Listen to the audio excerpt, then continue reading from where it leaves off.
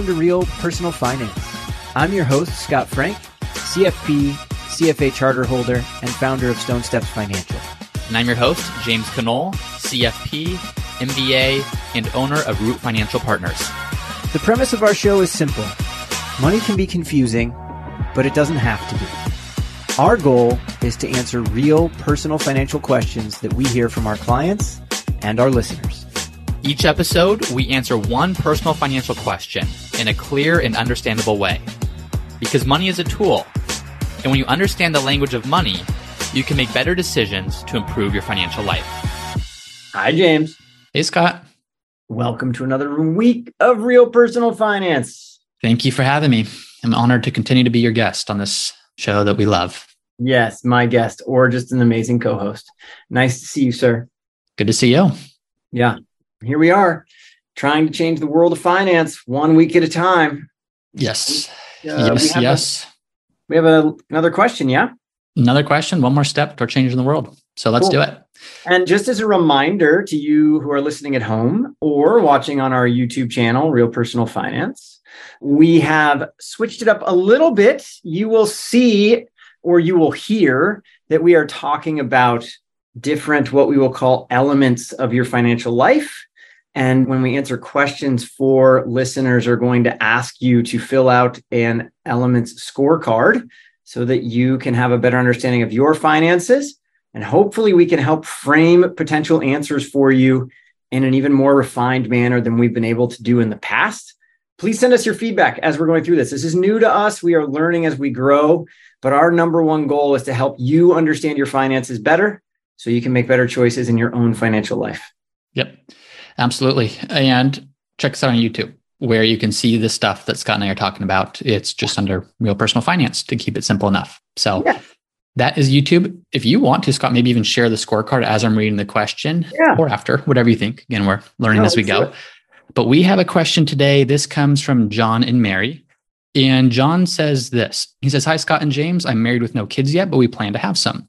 I have a 457B with a good pension, and I plan to start a Roth IRA to max out my retirement as much as possible. I also have a small account, about $5,000, and a brokerage account through Wealthfront.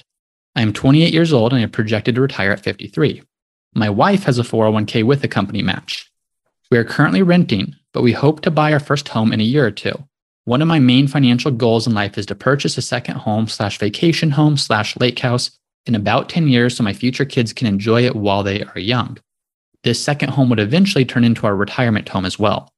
My question is, should I max out all of our retirement accounts and consider taking a loan against my 457B or take out contributions from my Roth IRA in order to make a sizable down payment for the second home in the future?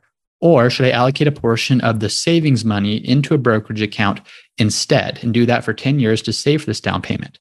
I am leaning towards taking a loan/Roth contribution instead of brokerage account due to, number one, the tax benefits, two, the simplicity, and three, because I view it as essentially diversifying my retirement by putting that money toward a lake house."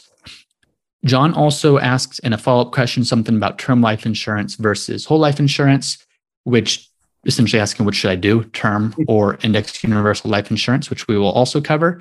But that is his question. And Scott, you have here pulled up his scorecard that he filled out. You want to? I do, and we will bring it down in a minute. If you're watching YouTube, you'll see the scorecard is going to be big and we're going to be small. We're going to work on that for editing in the future. As I said, we're learning as we go. But can we just chat through big picture how their income is working right now, like big picture wise? So it looks like their savings rate is about 19%. So which means they're saving 19% of their income. So their income, they're saving to retirement accounts, they're saving to some savings accounts, and they're also paying into a pension, which does count as savings, right? Because you're paying in, the corporation's going to be in charge of that payout, but you're contributing to that as well. So that does count as savings. That's a really good savings rate, James. Yep. Very healthy. Yeah. Now, on top of that, I would just add that in an email, John mentioned that he'll get about 75% of his pay will probably be considered pension in the future. So for those of you who have a pension, you always just want to check on like, what's the funding status of the pension? And you can reach out to your HR group to ask that question, which basically means, hey, what are the future assets of this thing? And what are the unfunded liabilities of this thing? And how do they mash up, right? We really care about that. Some pensions are actually in a lot of trouble because they don't have nearly enough money in the coffers to pay for everything that's coming their way. So how much you want to rely on that pension largely depends on how funded the pension is, how great that system is being run. So just be careful with that, John. For living rate, they're spending about 45% of their income, and they're only 28. So that's really not bad. It's my personal thought. Yours? I think that's great. And I think there's some of their income that's unaccounted for in this, which we'd want to know. Is that being spent, used towards debt, saved, taxes, et cetera? But yeah, if you're living on less than 50%, pretty healthy. Doing well. Yeah. And debt payments were 16, not bad. Now they want to potentially get a home in the future. So our expectation is that's going to go up, but that's just going to bring down probably their living rate because they're going to stop paying rent and start paying some debt. Yep.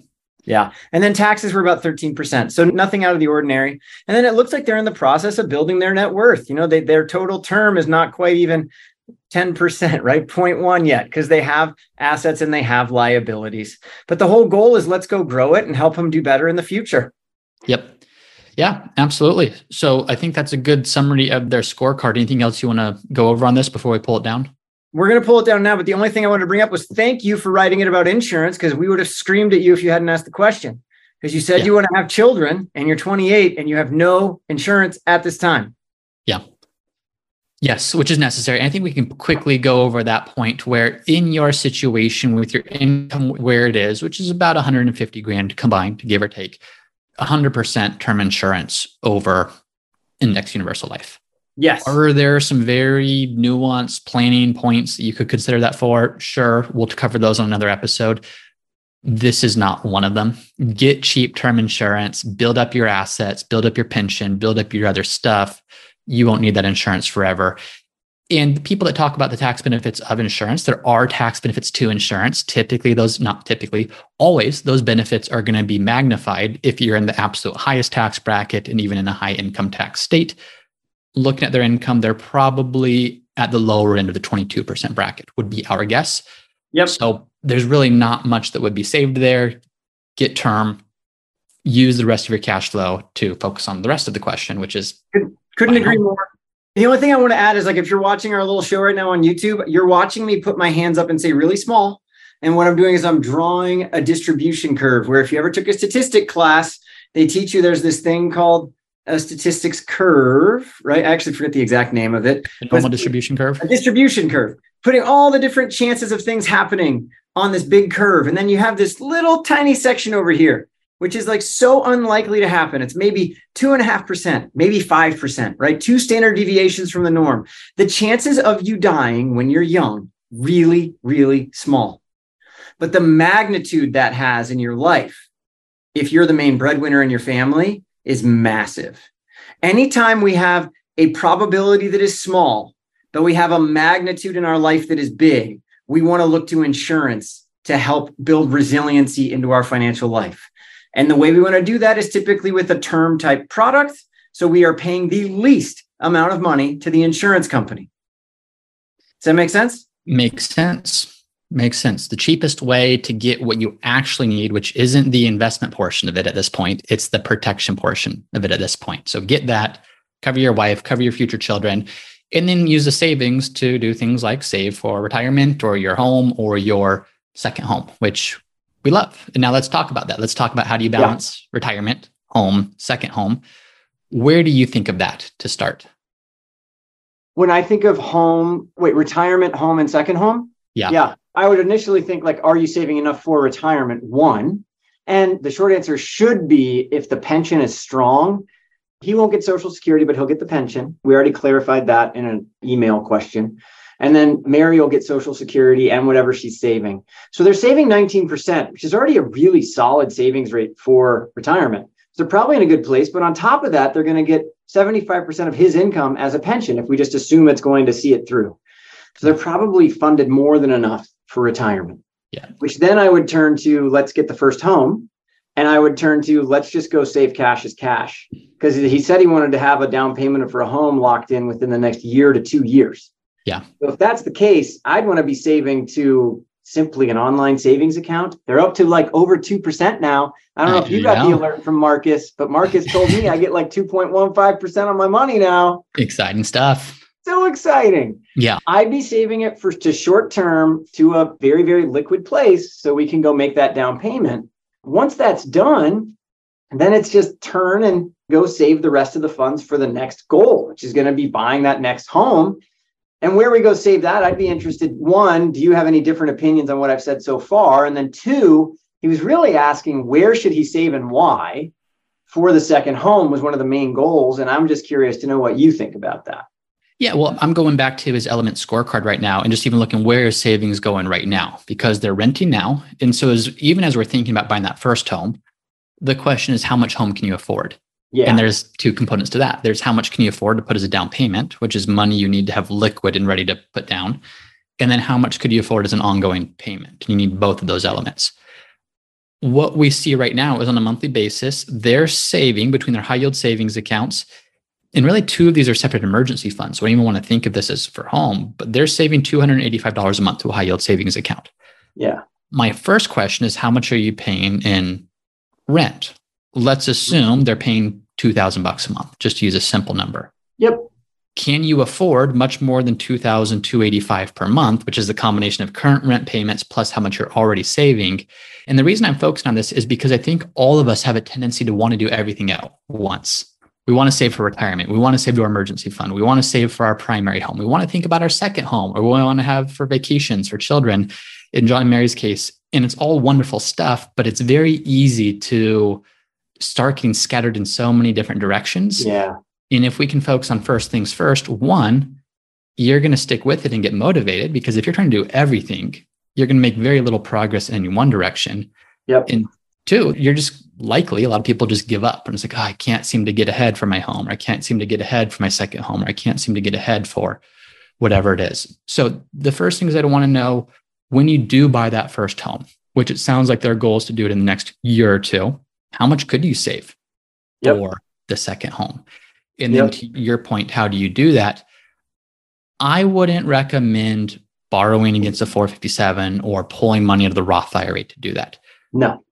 You're essentially robbing Peter to pay Paul type of thing. Now, you could make the case to do it because he'll have a pension. Hypothetically, just to use a gross oversimplification, if that pension covered all of their needs in retirement, right? Not it would, but assume it did, well, then you could theoretically devote all of your extra savings and resources to this home and the second home because you don't need it for retirement.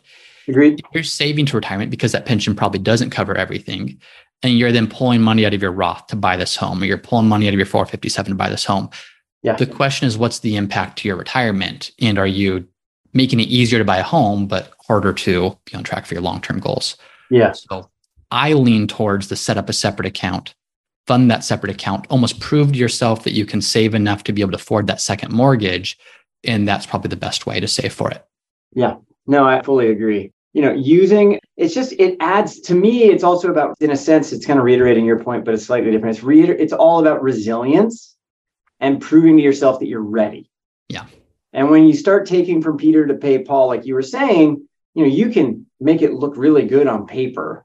Corporations are really good at doing this too, making it look like they're great on paper until the moment they're not, because there's a cash crunch.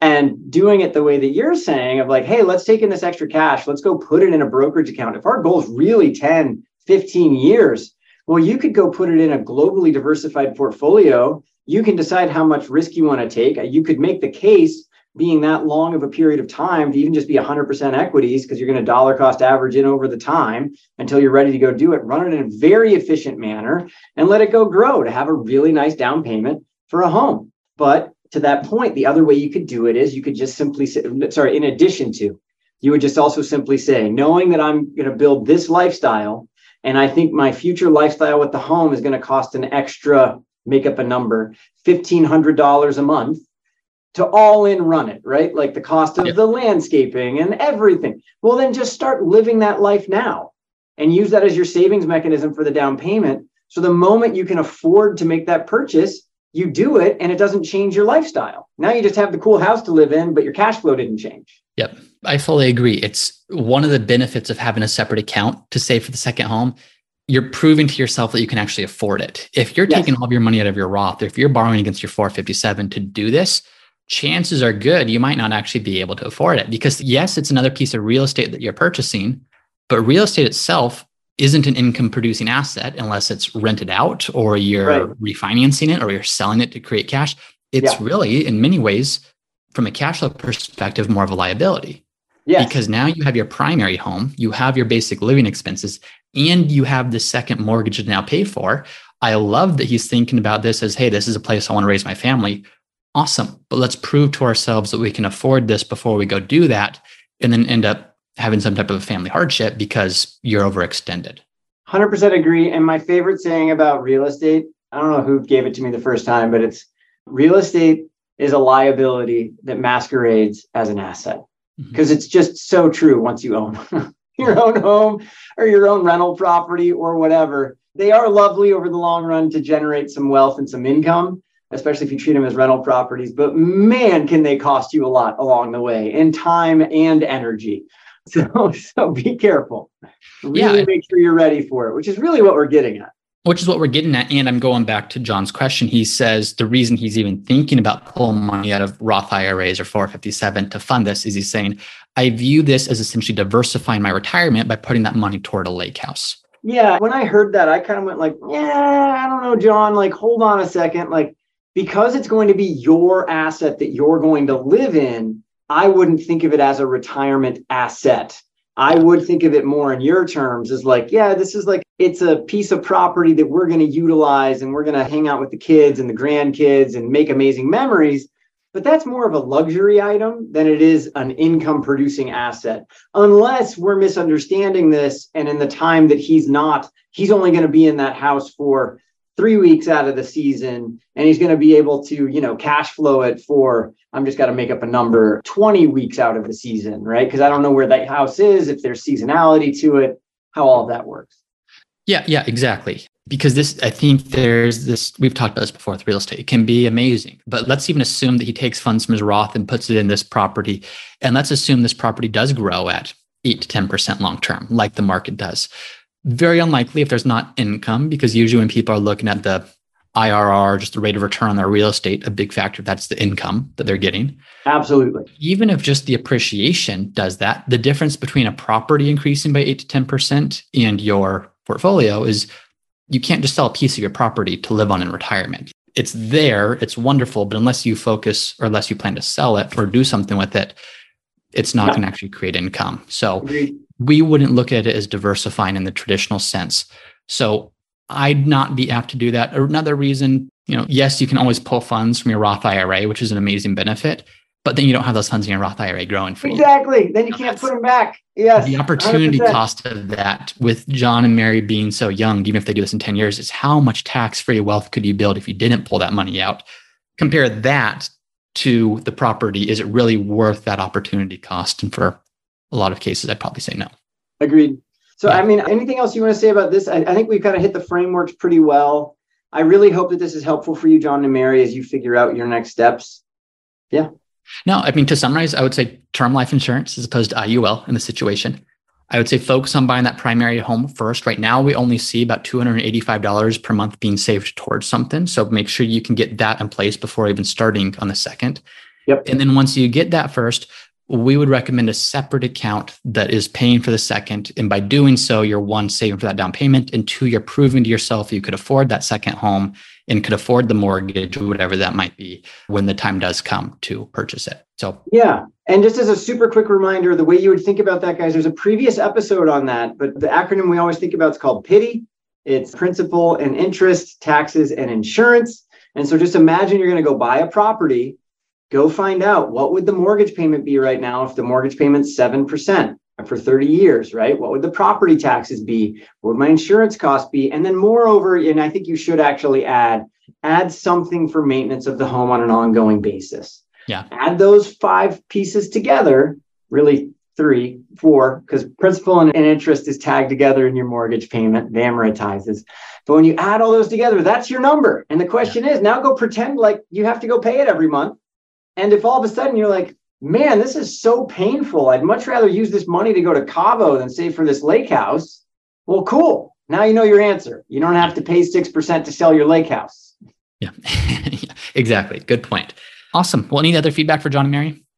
No, I just appreciate the time, appreciate the questions. If you would like to have a question answered, please submit at realpersonalfinance.co.